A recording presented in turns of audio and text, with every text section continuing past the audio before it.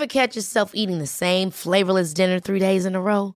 Dreaming of something better? Well, HelloFresh is your guilt-free dream come true, baby. It's me, Keke Palmer. Let's wake up those taste buds with hot, juicy pecan-crusted chicken or garlic butter shrimp scampi. Hello Fresh.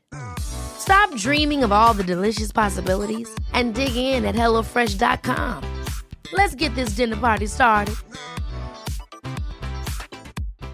One size fits all seems like a good idea for clothes until you try them on. Same goes for healthcare. That's why United Healthcare offers flexible, budget-friendly coverage for medical, vision, dental, and more. Learn more at uh1.com.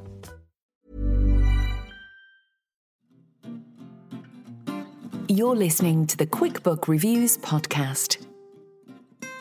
Brighten your day with a book.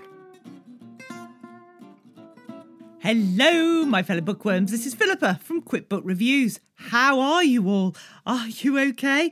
Well, we have got a bit of a stunner of an episode today. There are so many books to talk to you about. One of the reasons for that is that there will be a 2-week break. I had a 2-week break over Christmas, and there's going to be a 2-week break over summer. Over summer, that makes it sound like it's lasting many, many months. It's not. After this episode, there'll be 2 weeks where there isn't an episode, and then I will be back again. But because of that, I have so many books I have to talk to you about and some great authors to talk to. So we're going to be going through 8 books. I just had to count there. Yeah, 8 books, all really good. So different, honestly. I'm sorry for your budgets because there's some great ones. And 2 particularly are going to be on pre-order. So I thought they would be interesting to look at that as well. Now, before we move on, let's look at what everyone in the lovely Facebook group is reading at the moment. So I was reading at the time All About Evie by Mattson Taylor, and there's a link to this episode about that. Claire said she's also been approved to read that on NetGalley, so she was looking forward to reading that. Pat was reading Heart of the Deal by Lindsay Macmillan. Sue's reading Moon Over Soho by Ben Aronovich. Rob's reading Murder Before Evensong by the Reverend Richard Coles. Johanne's reading The Apartment Upstairs by Leslie Cara. We've got Amanda who's reading Dark Places by Gillian Flynn. Richard's just started reading Edge of the Grave by Robbie Morrison. And then we've got Heidi who's reading Such a Quiet Place by Megan Miranda. Deirdre's reading Eileen by, I'm not going to be able to pronounce this right, so apologies now, Ottessa Moshfegh. Debbie's just finished Good Girl, Bad Girl by Michael Robotham and is about to start reading The Atlas Six. Hilda's reading Everything I Know About Love by Dolly Alderton. And Jean is reading Remarkably Bright Creatures by Shelby Van Pelt. What a selection. You're all reading lots of books and I've got lots of books. So, yeah, there will... before I go away, I am hoping to go away. Although, as I sit here talking to you, when I've done this, I'm about to go and do a COVID test because I'm not feeling so great. But as we always say, it's all fine. We've got books, so it'll all be fine. I'm going to record a couple more episodes that will happen after the break, so I don't need to do that when I'm away. Can you imagine sitting by the pool, so talking about books? Actually, it could be quite nice. I know I've said that, I quite like the idea. Anyway, so the first few episodes that happen after the break will have been recorded before I'm away, and then I'll be back. And I'm just looking forward to reading some different books. I've got all sorts of ideas of what I'm going to take. I haven't even considered what clothes I'm taking. It's just, what books am I taking? Let's get the priorities. Anyway, priorities today. What books are you going to talk about, Philippa? Let me tell you. We have All About Evie by Mattson Taylor, and Mattson's going to come on and talk to us. We've got The Reunion by Polly Phillips, and Polly's going to answer 5 questions in 5 minutes. We've got Upgrade by Blake Crouch. We've got Deep Water by Emma Bamford. Berlin by B. Seton. I'm Sorry You Feel That Way by Rebecca Waite. Dark Earth by Rebecca Stott. And Truly, Darkly, Deeply by Victoria Selman. Your girl's been busy. I have been doing a lot of reading, but let's get started now. All About Evie. Oh, now there's a different blurb.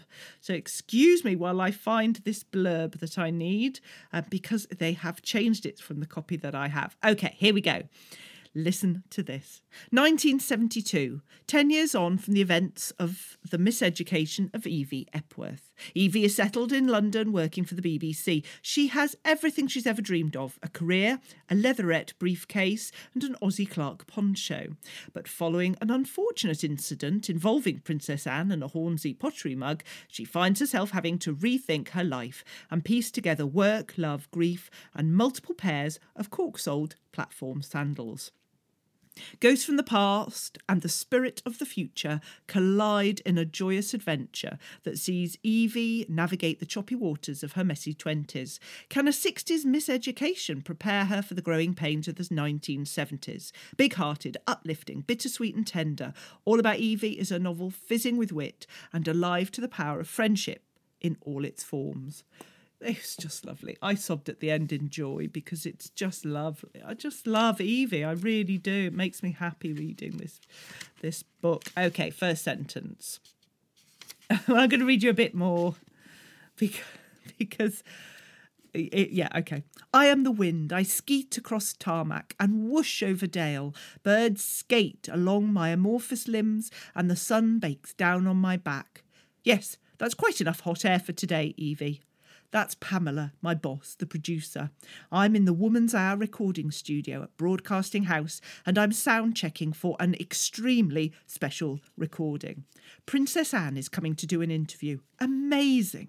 Pamela, grey hair, jodhpur bothering, cruciverbalis, pulled a few horsey strings to get the interview and, ever since, she's been busy arranging everything with the planning and precision of a moon landing. Loved it, loved it, loved it, loved it. Absolutely wonderful. If you've read the first book, The Miseducation of Evie Epworth, you will know how much it's lovely and you will want to read more. And if you haven't read that one, don't worry, just go for this second one. It's glorious. But let's talk to Matson now. Matson Taylor, author of All About Evie, welcome back to the podcast. It's brilliant to be back, Philippa. You were my very first podcast, but when The Miseducation of Evie Epworth came out, and you never forget the first. That's all I'm saying. Oh, well, this book, honestly, it's the first time. I don't know if you've heard this from other people, but as I finished the book, I did weep. It's such a lovely book. Somebody else just texted me today about this, actually, an early reader, saying tears of joy at the end, which filled me with tears of joy. That's exactly what I wanted. And even with the very first draft, when I first sent it off to Chris, my editor, he phoned me straight after and he said, I've just been crying at the end of the book. So I thought, that's good. That's a good sign. I like people to cry. It's not awful crying, happy crying. I hasten to add for those listening. Right, so this is the second book in the Evie trilogy, but you make it, I would say, very easy for people who haven't read book one. I'd say, don't worry about it. Just read book two if you can get your mitts on it. And it's bound to make you want to go back and read the first book. But I think you're very forgiving of us if we haven't read the first one. Yeah, I was very aware of the fact that I had to make it enjoyable and accessible for everyone. So not just people who'd read the first book. And I had a good think about that. How much background information do readers need? But hopefully I've made it holding people's hand and as they enter the Evie world in a nice, easy, joyful, friendly way. And just on the first few pages, I was just smiling. Your use of words and just the imagery. I just thought it was wonderful. Did you get that as you were writing it, or was it quite a hard slog? I absolutely love writing in the voice of Evie because she is a bright young woman who loves words and has a specific way with words and playing with words. So I always say Evie is a better writer than I am because it's just wonderful, like being able to inhabit Evie, the persona of Evie, and just really just go for it and send lots of linguistic fireworks out there everywhere and have lots of fun with language, and which is it's kind of what I'd love to be able to do if I were anywhere near as good as Evie is. Well, you are, because you're writing it. But I have to admit, there's always this pressure for authors with book two, and because The Miseducation of Evie Epworth was, for me, so good. I have to admit, I was worried. I thought, how can you pull it out of the bag again? Clearly you did, so you delivered it brilliantly. But did you feel that pressure? Huge pressure. Yeah, and it was awful because the first book, I wrote it and didn't even really think about it getting published, particularly when I was doing the first draft and the second draft. And then suddenly it came out and, yeah, it did really well. We were BBC Radio 2 book club and the Richard and Judy book club. And it was just amazing, such an amazing thing. And then suddenly I thought, right, now I've got to write another book. And I sat down and thought, well, what I did with Evie, I just wrote the book that I wanted to write and a book that I enjoyed writing. It was a huge amount of fun to write the first book. And I thought, that's exactly what I want to do with the second book. And so that's what I did. I just really wrote a book that would make me happy. I wrote this second book through COVID. And I think we've all had quite a hard time. And just being able to disappear into Evie world, into the world of 1972 and London and just what was going on in Evie's life. I loved it. It took me away. And yeah, it was a real, sort of ray of light, to quote one of my favorite songs. Yeah, it was just something wonderful. I was waking up at 5 o'clock in the morning every morning, and which sounds really miserable, but by the time I sort of got downstairs and had a cup of tea and I was there in 1972, it was just, I wouldn't have wanted to be anywhere else other than a dark 5 a.m. morning, in the winter. Oh, just writing about Evie. Let's talk about the time frame. So the first book is in the 1960s. This one is 10 years later. Did you have to sort of unpick where Evie was in the 1970s and how she was, or were you absolutely certain from the very beginning? I started writing the Sis book, the second book, about 2 months before the first book came out. And I had just a month, I think, before the first book came out. And I thought, I'm going to try and get a couple of chapters written just because I was quite scared. I hadn't written anything then for about 6 months or so. We'd been working on the edits and the jacket and all of those things. And I was scared, thinking, oh no, maybe Evie's left me. Maybe the voice has gone. So I wanted to try and just have a go.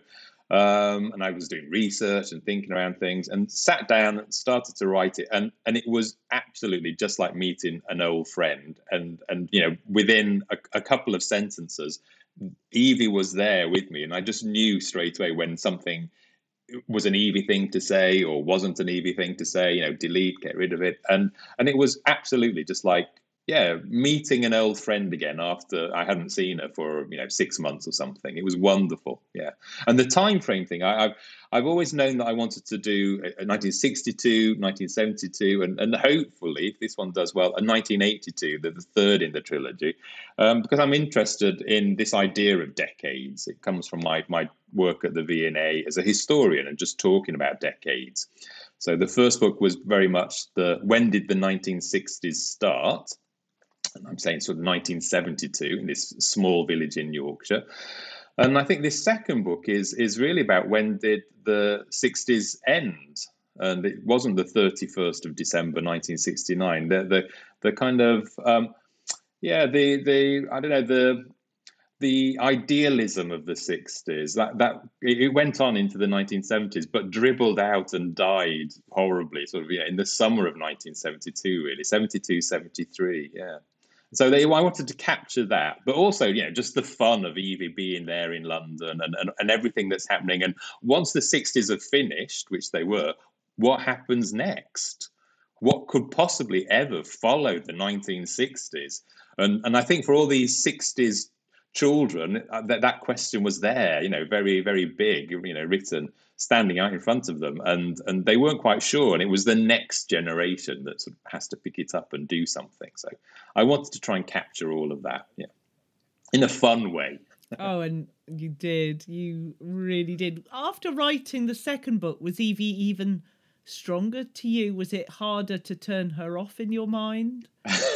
It's really hard sometimes. Yeah, yeah. No, just walking down the street, if I see something that's, and sort of certain words come to my mind, I think, oh, I must try and write that down or send a text to myself, because that's a very Evie thing to see or thing to think about. And I mean, I absolutely feel like she is a real person and a friend and somebody who I know quite well.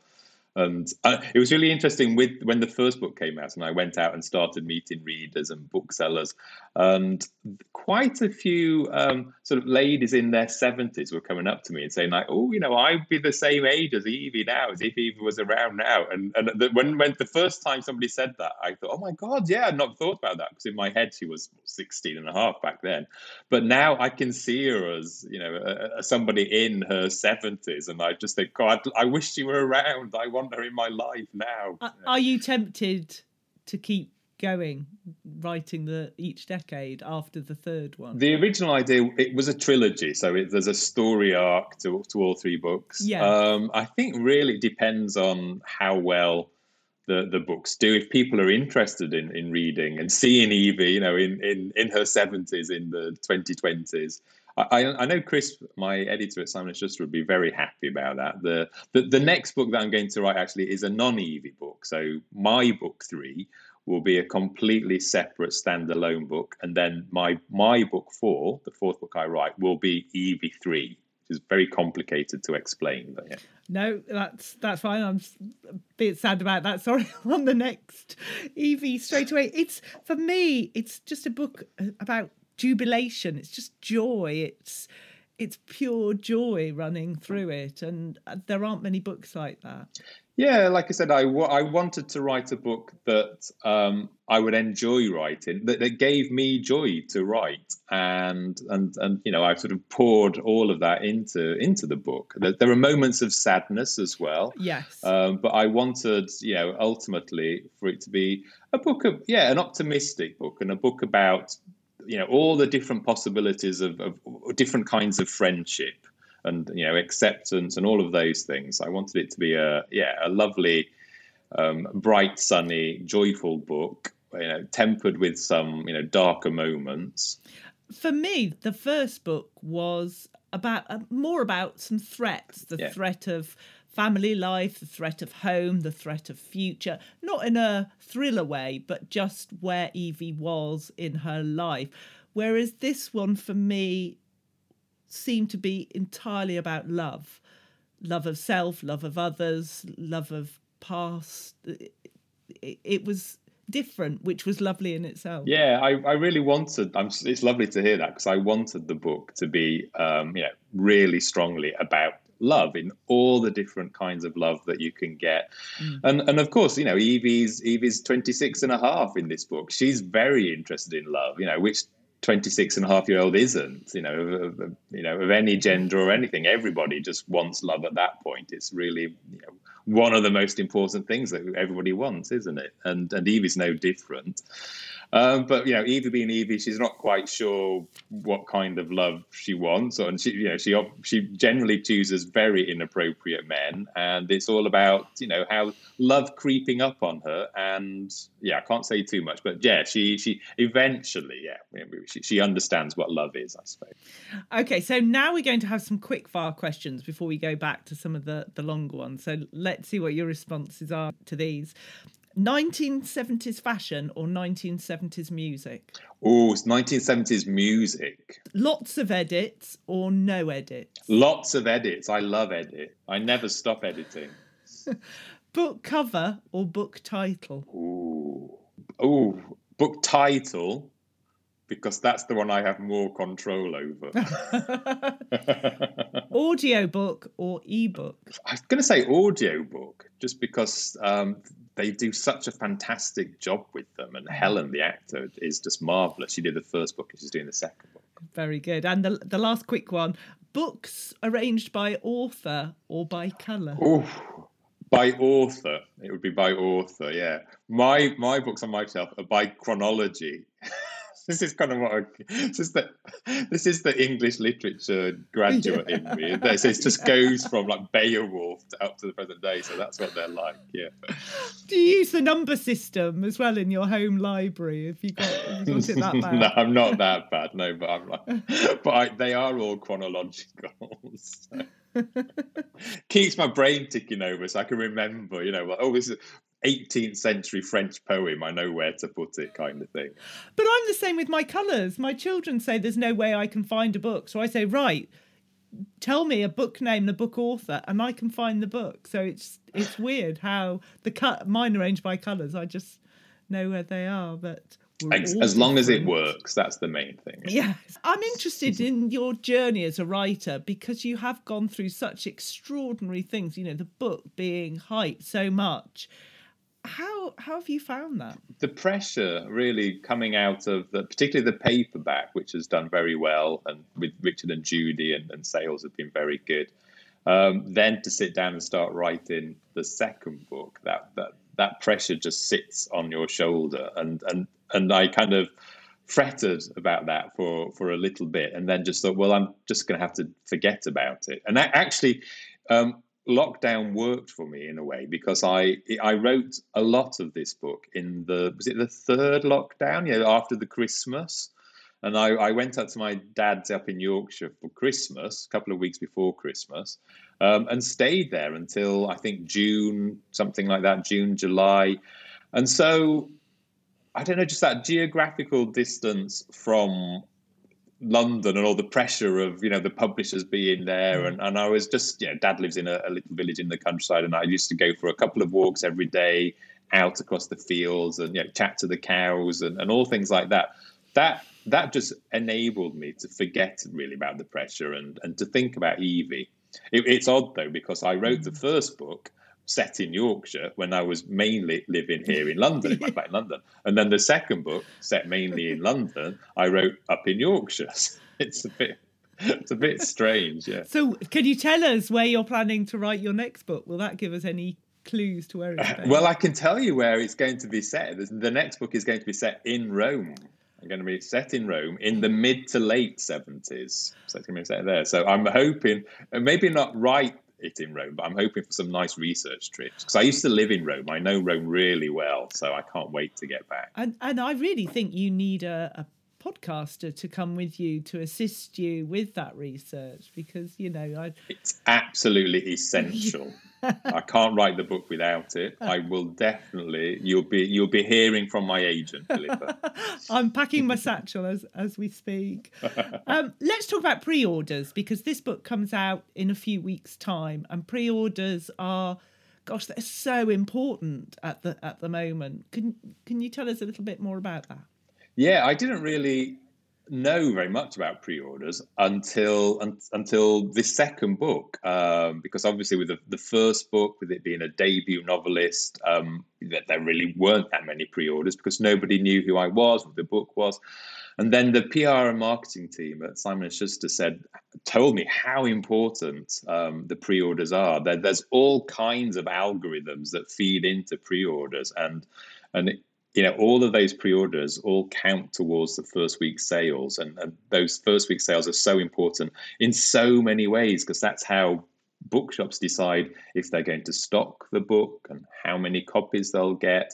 So many books come out every single week as well. So I think if there's a bit of a buzz around a book, a bookseller might decide to read the book, which is always fantastic, because of course there are so many books that come out that booksellers can't possibly read every single book that comes out every week. So a lot of very, very good books get passed by, really, because booksellers, without the booksellers being able to read it and who can then talk to their customers, it's very difficult to find a book. But once a bookseller, and particularly independent bookshops, once they get behind a book and they've read it and enjoyed it, then all kinds of magical things can happen. So, yeah, that's very important.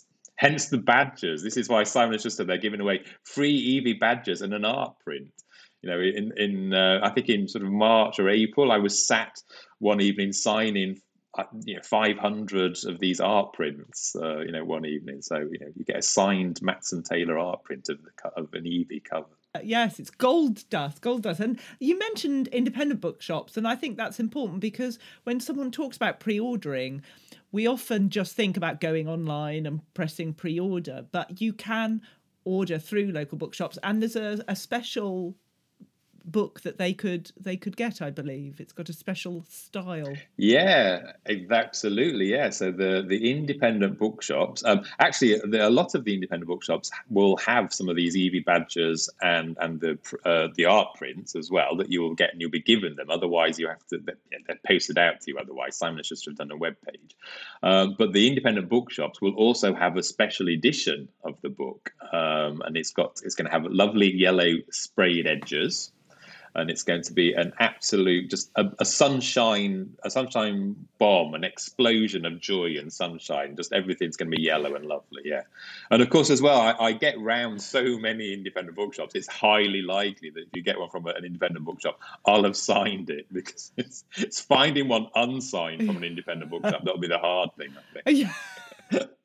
I like to get around and chat to the booksellers. No, that's lovely. Yeah. What would you say now then is your greatest writing challenge? Book 3. The next book is my greatest writing challenge, I think. Yeah, trying to write in a non-Evie voice. Yeah, so I'll have a book 3. Book 1 is book 1 and book 2 with the first-person narrator of Evie. You inhabit that voice. Both books have these things called interludes, which are kind of flashbacks, which are written in the third person, and they have a different tone. And I've really enjoyed writing in that third person with that different tone, because I think I managed to get a little bit of my voice in there as well.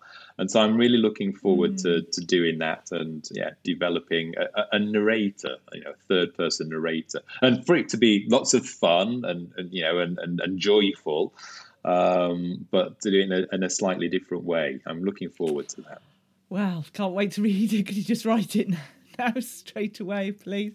What would you say if you could go back and whisper in your ear when you are just sitting there writing the first Evie book? What would you tell yourself? Gosh, I don't know. I probably wouldn't say, this is going to be published, because actually just writing the first book, I probably... taking away the pressure of being published, that was quite a nice thing about writing the first book. And you take your time. You're learning so much with the first book. I think everybody's first book always takes a very long time, because it's a learning process. It's an apprenticeship. And actually, by somebody saying, just get to the end and then it's going to be published and it'll do really well, you wouldn't learn anywhere near as much as what you did with going through all the multiple edits and the hard days and sticking it in a drawer and for a couple of weeks and pulling it out again. And actually, as well, as soon as you get a publishing deal, your head is full of lots of other things, like the PR and marketing and the cover and all of those things. Whereas actually, when you're just writing the book, you're just, and that's the best thing, immersed in the book. So I think for me, writing the book without knowing that it was going to be published was actually a very good thing. I know it sounds a bit odd. So what would I whisper to myself? Gosh, I don't know. Don't have quite as many biscuits when you just eat at the computer all the time, because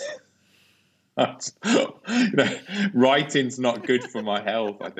I've just recently had a cholesterol test, and the nurse has been nagging me for high cholesterol, and she was saying, what's your job? And I said, well, I sit down at the computer and write for like 16 hours a day, and with a cup of tea and like a packet of dark chocolate hobnobs. And her face, she wasn't impressed at all. So develop healthy eating habits when I'm writing, a few carrots or something. Oh no, that sounds very uninspiring. Keep with the hobnobs. But no, that's great. Well, we can't wait to see all the success of this second book, all about Evie. Matson Taylor, thank you so much for joining me today. Thanks for asking me, Philippa. Thank you. And the next book is The Reunion by Polly Phillips. And let's do the blurb on this one. Emily Toller has tried to forget her time at university and the events that led her to suddenly leave under a cloud. She's done everything she can to forget the shame and the trauma and the people involved. She's tried to focus on the life she has built with her children and husband, Nick. But events like that can't just be forgotten, not without someone answering for what they've done. When an invitation arrives to a university reunion, everything clicks into place. Emily has a plan. Because if you can't forget, why not get revenge? Yes, indeed. Oh, there's my notes. Let me just get to the first sentence. The first sentence isn't chapter 1, it's before that. So here we go. My eyes feel like they're about to burst out of their sockets. I can't breathe. Fingers that were curled harmlessly around the stem of a wine glass at dinner earlier are now crushing my windpipe, and I'm just standing here, taking it. I used to read scare stories in magazines like Just 17 of girls being preyed upon as they got off the last train or walked home from school. I'd imagine that in their place I would floor my attacker with a well-aimed kick and leg it. Instead, I'm doing nothing. This book I did enjoy it. It really got me thinking about reunions as well, and all the horrors that people might try to forget and then can't. But let's talk to Polly now.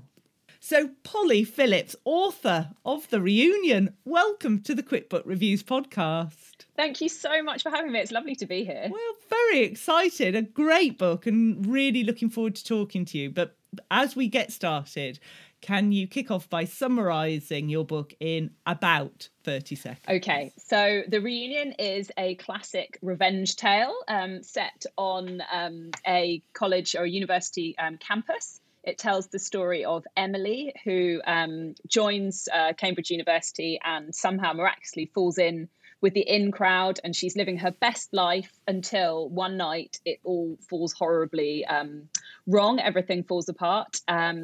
15 years later, the invitation to a university reunion lands on her doorstep, and she thinks, now is my time to go and get revenge. So it's a perfect book for anyone who's spent years worrying about what people think of them or would like to go back and give university a second try and do it better. Absolutely, and it's got some great sort of revelations and very interesting conclusion. Who's your favourite smaller character that you wrote in this book? I think it's got to be Helen, the big sister. She probably is the big sister. I've got two horrible older brothers who probably won't listen to this because they can't do anything technological. So I think Helen is the sister that I would love to have had. Oh, that's lovely. That's great. So what 3 words would you use to describe what you want people to feel when they're reading this book? Ooh, tricky. If I was describing that, I might describe it as the bad old days, not having the as a word. So bad old days, obviously the university times. But I hope that people will feel understood, sympathetic, and gripped. Very good. Yeah, I like those. Those work for me. So now we come on to the most important question, of course. What food and drink did you consume while you were writing all this of the book? Food and drink? No, I am an incredible I'm an incredible sugar monster. So I have to have at least one hot chocolate a day. I'm really picky about my hot chocolate. It has to be melted chocolate. So I have this whole process of melting it in the saucepan. I'm a terrible cook, so it's the only thing I do in the kitchen. So I have this vat of hot chocolate as I write, and I feel like I actually can't write without it. And then fine. food, just anything easy to make, because once I'm in the flow, I don't want to probably a lot of bagels and crumpets and non-complex carbs. So do you have to turn your keyboard over afterwards and sort of shake it out so the crumbs go, or are you is that not an issue? No, I'm disgustingly sticky fingered. No, I give it a good, I blow on it every so often and sort of peer at it a bit. I'm doing that now, actually, peering at it a bit concernedly, worrying what germs. There might be the cure to something absolutely amazing on the S key of my keyboard. But Polly, we're recording this. You're currently in Australia and you're coming back to the UK shortly. Have you heard, if you like hot chocolates, have you heard of something called the Hotel Chocolat Velvetizer? The Velvetizer. I've long toyed. The Velvetizer has sat in my online shopping basket for many, many months. And I have, although I'm not coming back to the UK until next week, my Hotel Chocolat order is already waiting for me at my in-laws' house. Yes, because as you were talking, I was like, this girl needs a velvetizer. Seriously, it's a revelation. Think how productive I could be. And you can get variety packs. Yes. This is a really disgusting habit that I will share. Full disclosure, and it's not good for the keyboard. But sometimes when I finish my hot chocolate, but I still haven't finished my word count, I will actually tip the variety pack, the grated chocolate from the variety pack, straight into my mouth. Which is pretty vile. If it keeps you going, if it keeps the words going, then you've just got to do what you've got to do. It makes you more human. But yes, get a variety pack for the Hotel Chocolat ones, because they're very good. Yes, and I sometimes I have it with skim milk, and then I think, well, this is healthy. Exactly. This is calcium. It's good for my bones. So. I think I must have very strong bones. Yeah, me too. Your final question: what's been the most memorable moment so far in your writing career? So I'm a huge fan of yours. So I did know this question was coming, and I've been thinking about it all day. I'm wondering what. And I could give all of the kind of sort of traditional answers, like having champagne and getting an agent and all that sort of stuff. But I think actually what really struck me today was about 6 months ago, my uncle, who I'm in sporadic WhatsApp contact with, he's lovely and super eccentric. He sent me a picture, and I didn't really understand what the picture was at first. It was just this woman sitting on a beach in a deck chair who I did not recognise from Adam. And then when I zoomed in, she was reading My Best Friend's Murder, which was my first book. And he didn't know her either. And he had found her on this beach reading the book and said, oh, my niece wrote that, and took a picture and sent it to me. So even though it's a blurry picture of a woman I don't know on a beach that I've never been to, that is the most memorable thing I have. A stranger in a swimming costume is your Yes. memorable moment. Exactly. No, I think that's wonderful. I remember the day, it always used to be you go on holiday and there'd be one book that everyone would be reading. Yes. And to have a photo of someone reading your book, I can understand that's so impartial and independent, and they're reading. Well, that's exactly it, isn't it? I mean, the feedback you get from those around you, I mean, obviously it's so valuable and you really treasure it, but you know that people who sort of share genes with you have this sort of, they have the obligation to be nice. Yes. Whereas this woman did not. And yet she was still reading it, which she was. Shows. Maybe she hated it, but the picture makes it look like she enjoyed it. You don't read a book you hate on holiday. That's not a thing. So yeah, clearly she was enjoying it as we enjoy your books. Well, Polly Phillips, author of The Reunion, thank you so much for coming onto the pod today. No, thank you. I've had such a blast. You take care. Just as with Evie, All About Evie, The Reunion is published on the 21st, the 21st of July. So pre-orders are so important. In fact, after we recorded, I was talking to Polly Phillips, this author of The Reunion, about pre-orders, and she said she's desperate for another puppy, and her husband has said that only if there are enough, this book does well enough, can she get another puppy. So I think she's relying on us all to get those pre-orders in. So yeah, great. The Reunion, Polly Phillips. This is Paige, the co-host of Giggly Squad, and I want to tell you about a company that I've been loving, Olive & June. Olive & June gives you everything that you need for a salon-quality manicure in one box. And if you break it down, it really comes out to $2 a manicure, which is absolutely insane. It's also so easy to get salon-worthy nails at home with Olive & June. The difference between how your nails used to look when you did them yourself and now with the Mani system is a complete game changer. The best thing about Olive & June, too, is it's a quick dry. Dries in about 1 minute, lasts for 5 days, and full coverage in up to 1 to 2 coats. Visit oliveandjune.com/perfectmani20 for 20% off your first system. That's oliveandjune.com/perfectmani20 for 20% off your first system.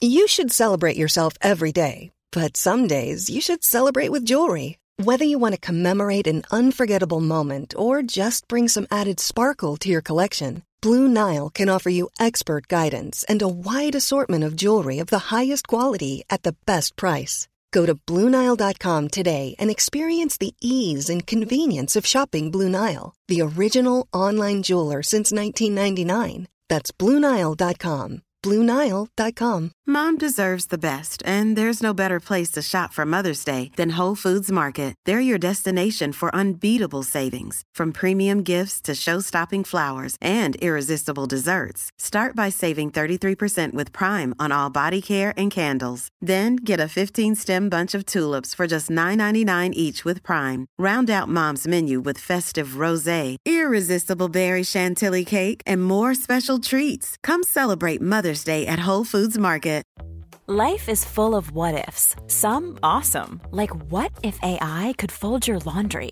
And some, well, less awesome, like what if you have unexpected medical costs? United Healthcare can help get you covered with Health Protector Guard fixed indemnity insurance plans. They supplement your primary plan to help you manage out-of-pocket costs. No deductibles, no enrollment periods, and especially no more what-ifs. Visit uh1.com to find the Health Protector Guard plan for you. Now, the next book is Upgrade, and I need to search this up because I read it as an ebook. I know, who'd have thought? You wouldn't imagine that I would do that, but I did, and it was very, very good indeed. In fact, I'm trying to type in really quickly. Upgrade, there we go, Upgrade, Blake Crouch.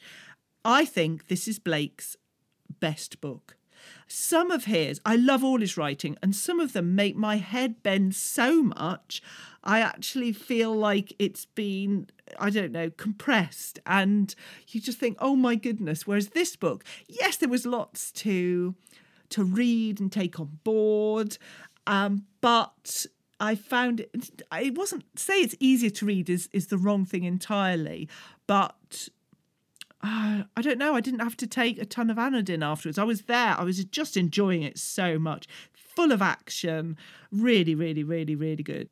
And now, of course, I can't even get the blurb for this. Here we go. Are you ready for this? What if you were capable of more? Your concentration was better, you could multitask quicker, read faster, memorise more, sleep deeper. For Logan Ramsay, it's happening. He's beginning to see the world around him, even those he loves the most, in whole new ways. He knows that it's not natural, that his genes have been hacked. He's been targeted for an upgrade. Logan's family legacy is one he's been trying to escape for decades, and it has left him vulnerable to attack. But with a terrifying plan in place to replicate his upgrade throughout the world's population, he may be the only person capable of stopping what has already been set in motion. To win this war against humanity, Logan will now have to become something other than himself. This was such a good book. Now I need to open up the Kindle to read the first sentence to you. So yeah, I'm waffling a bit now as I'm doing it. But if you are a fan of Blake Crouch, or if you've read his books, some of his books before, and thought, I love his books, but my goodness, that takes some getting my head round, then I think you would really love this. Right, here we go. We found Henrik Soren at a wine bar in the international terminal, 30 minutes from boarding a hyperjet to Tokyo. Before tonight, I had only seen him in Interpol photographs and CCTV footage. In the flesh, he was less impressive. 5.5 feet in his artificially distressed Saint Laurent sneakers, with a designer hoodie hiding most of his face. He was sitting at the end of the bar with a book and a bottle of Krug. I'm going to leave it there. Honestly, I loved it. Oh, and I got that from Book Break, so thank you, Book Break, for that. Excellent. So from one excellent book to another one. Oh, this is good. Deep Water, Emma Bamford. Virginie and Jake spend all their savings on a yacht and set sail for Amarante, a remote island rumoured to be a paradise. But what starts as a dream can quickly descend into a nightmare.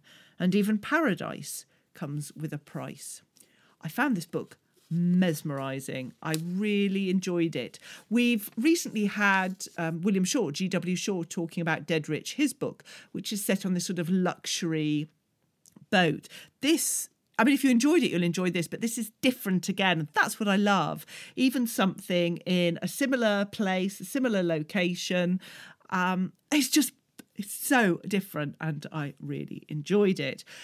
You've got this island where there's no power, no phones. You know, I just thought, no, thank you. There's no way I'd go there. but it's a thriller, but there's much more to it. I found it so engaging. I was completely there. So it read very sort of believably, and it built up this picture in front of me. And I just thought it was excellent. So Deepwater, Emma Bamford, bravo. Next one, Berlin by B. Seton.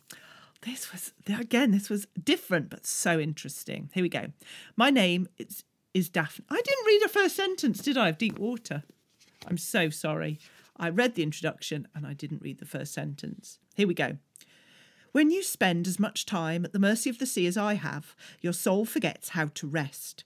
As a seafarer, your ability to react to the slightest change in the environment, be it internally in the structure and seaworthiness of your vessel, or externally in the conditions of the ocean and sky that surround you, means everything. Lives depend on how quickly you act, and the one person who must always be attuned to each creak of a bulkhead or slam of the hull, to a shift in the cadence of the engines or the howl of the wind, is the captain.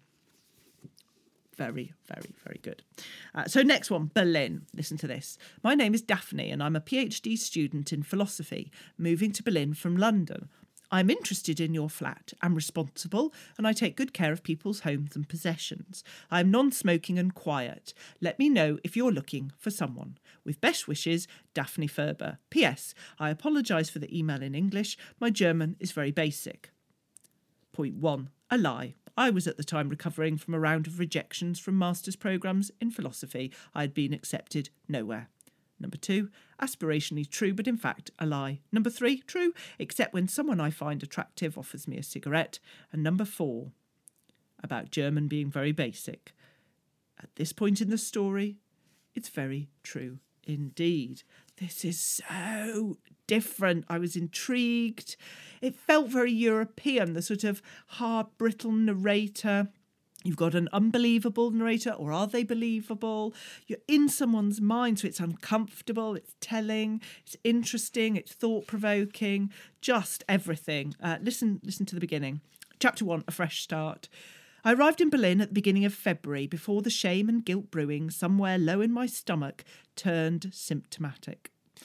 I was surprised about this book. It wasn't what I was expecting, but it really delivered. Yeah, so if you're up for unreliable narrators, if you'd like something not based in the UK but in Europe, I think you'd really enjoy that one. So the next one, Rebecca Waite, I'm sorry you feel that way. And the minute I saw this book, I was like, I'm going to love this book very, very, very much indeed. And I did. So where's the blurb for this one?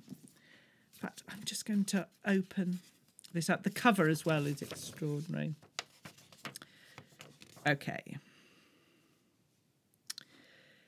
It looks at the lives of two sisters, Alice and Hannah, who are pigeonholed as saint and sinner. Their mother takes a divide-and-conquer approach to child-rearing, and their father an absent one. There is their older brother Michael, whose disapproval is a force to be reckoned with, and there is a catastrophe that is never spoken of, but which has shaped everything. As adults, Alice and Hannah negotiate increasingly complicated family tensions, finding themselves in situations that are often absurd and hilarious, but always acutely and often movingly written. Ultimately, they must decide at last whether life is really anything more than, as Hannah would have it, a tragedy with a few hilarious moments. Let's do first sentence, Philippa, before you go on any more about how much you enjoyed this book. Right, chapter 1, 2018. On the whole, they enjoy a funeral. Michael because it appeals to his sense of ceremony, Hannah because she likes the drama, and Alice because it brings people together. Their mother because it gives her a sense of achievement. I just really, really liked this book. I liked how it portrayed sibling relationships. I love the sort of the anxiety, how difficult relationships can be, how people sort of rub against each other and sometimes along with each other. It's all told. It's all about family dynamics, and they say it's would appeal to every reader who loved Meg Mason's Sorrow and Bliss. I think even if you didn't get on with that book, you would enjoy this one. I think there's a lot to it. I just really enjoyed it, and particularly the sibling relationships. bravo. So that's I'm Sorry You Feel That Way by Rebecca Waite. You're being very good with me. We've got 2 more books and then we are done. But you won't hear from me for another 2 weeks. So at least there's that to save you. Now, this book, oh my goodness, it looks gorgeous. Dark Earth, Rebecca Stott. It's got this sort of gold cover. Amazing. So here we are. Isla has a secret. She has learned her father's sophisticated sword-making skills at a time when even entering a forge is forbidden to women. Her sister Blue has a secret too. At low tide, on the night of each new moon, she visits the bones of the Mud Woman, drowned by the elders of her tribe who wanted to make a lesson of someone who wouldn't hold her tongue. When the local Seeks overlord discovers Isla's secret, there is nowhere for the sisters to hide except across the water to the walled ghost city, Londinium. Here Blue and Isla find sanctuary in an underworld community of squatters, immigrants, travellers and looters, led by the mysterious Crowther, living in an abandoned brothel and bathhouse. But trouble pursues them, even in the haunted city. And let's go to the very first. Oh, we've got a map. I've got a little map of the river and the location, which is always nice. Chapter 1. An island in the Thames, AD 500. Isla and Blue are sitting up on the mound, watching the river creep up on the wrecks and over the black stubs of the old jetties out on the mud flats, waiting for father to finish his work in the forge. Along the far riverbank, the ghost city, the great line of its long abandoned river wall, its crumbling gates and towers, is making its upside-down face in the river again. Something's coming, sister, Blue says. Look. It's a lovely book. It's sort of a gentle book. If you're interested in that time period, particularly, I think, it just portrays everything very nicely. And as I say, the cover is gorgeous. It's a gentle book, but it's significant. It's got characters that just sort of pull you up and make you run with them. Yeah, you know what I'm saying. I liked it a lot. And, what here have I written? I've also written, it's original, it's evocative, it's very of its time, and it's a fascinating portrait of that time. You see, the notes I write when I finish reading the book make much more sense, don't they, than me trying to say it. But we're on to the last book, and last but no means least, listen to this. Truly Darkly Deeply by Victoria Selman. 12-year-old Sophie and her mother, Amelia Rose, moved to London from Massachusetts when they meet the charismatic Mattie Melgren, who quickly becomes an intrinsic part of their lives. But as the relationship between the two adults fractures, a serial killer begins targeting young women with a striking resemblance to Amelia Rose. When Mattie is eventually sent down for multiple murders, questions remain as to his guilt, questions which ultimately destroy both women. Nearly 20 years later, Sophie receives a letter from Battlemouth Prison informing her that Mattie is dying and wants to meet. It looks like Sophie might finally get the answers she craves, but will the truth set her free or bury her deeper? Yeah, I think you can tell what sort of a book this is. It's a very good one. All right, let's go for the first chapter. Sophie, there's so much to tell you. I don't know where to start. The kite, maybe? It's not the beginning exactly, but I suppose it's as good a place as any. You watched it, transfixed, your nose pressed up to the glass as it circled, a black shadow creeping across the lawn, flying on the spot, you said, the way you liked to dance. So I was thinking it was going to be quite a hard book to read, not hard as in, it's written in a difficult way, but just a hard subject. And yes, it is quite dark in content, but I enjoyed it a lot. It's again it's not unreliable narrators, but it's sort of you're just like processing everything. What's going on? What do I believe? What don't I? And I just found the take on it with this guy getting in touch from prison, dying. I thought that was very intriguing as well. Bravo, Victoria Selman. An excellent, excellent book. So there we go. Congratulations, you've made it through. I think I should just do a quick recap. So we've had All About Evie by Matson Taylor. What a wonderful book that was. We've had The Reunion by Polly Phillips. That was great. Polly joined us for the 5 in 5. We've had Upgrade by Blake Crouch. What a book, Blake. You go from strength to strength. Deep Water by Emma Bamford. Love that book. Berlin by B. Seton. My goodness, I did enjoy that book. It's a weird but wonderful book. I hope I'm not... No, I don't mean that in a bad way. It was great. Really great. So then we had I'm Sorry You Feel That Way by Rebecca Waite, Dark Earth by Rebecca Stott, and Truly, Darkly, Deeply by Victoria Selman. If there's not a book there that sounded of interest to you, then I don't know what, because, well, I suppose they're all fiction. So if you're only into non-fiction at the moment, then maybe not. But otherwise, I think there's something there for you. My thanks to Matt St. Taylor and Polly Phillips for coming on the episode. And thank you to all the lovely authors for writing all their lovely books. Well, I'm off to go and do the COVID test. Let's see what happens. And have a good few weeks. I will, as I say, I'll be recording the next couple before I go away. But yeah, just look after yourselves. Keep in touch with me. I love it. I love hearing from you. I really, really do. You are all, I was going to say you're very special to me, but does that sound a bit weird and condescending? I don't mean it like that. I'm just so thankful to have you as my chums. So look after yourselves, and I'll see you very soon. Take care now. Bye-bye. You've been listening to the Quick Book Reviews podcast. That's enough books, said no one, ever.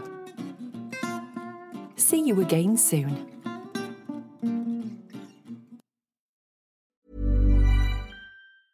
Even when we're on a budget, we still deserve nice things. Quince is a place to scoop up stunning high-end goods for 50 to 80% less than similar brands. They have buttery soft cashmere sweaters starting at $50, luxurious Italian leather bags, and so much more. Plus, Quince only works with factories that use safe, ethical, and responsible manufacturing. Get the high-end goods you'll love without the high price tag with Quince. Go to quince.com/style for free shipping and 365-day returns. Ever catch yourself eating the same flavorless dinner 3 days in a row? Dreaming of something better? Well, HelloFresh is your guilt-free dream come true, baby. It's me, Keke Palmer. Let's wake up those taste buds with hot, juicy pecan-crusted chicken or garlic butter shrimp scampi. Hello Fresh. Stop dreaming of all the delicious possibilities and dig in at HelloFresh.com. Let's get this dinner party started. Planning for your next trip?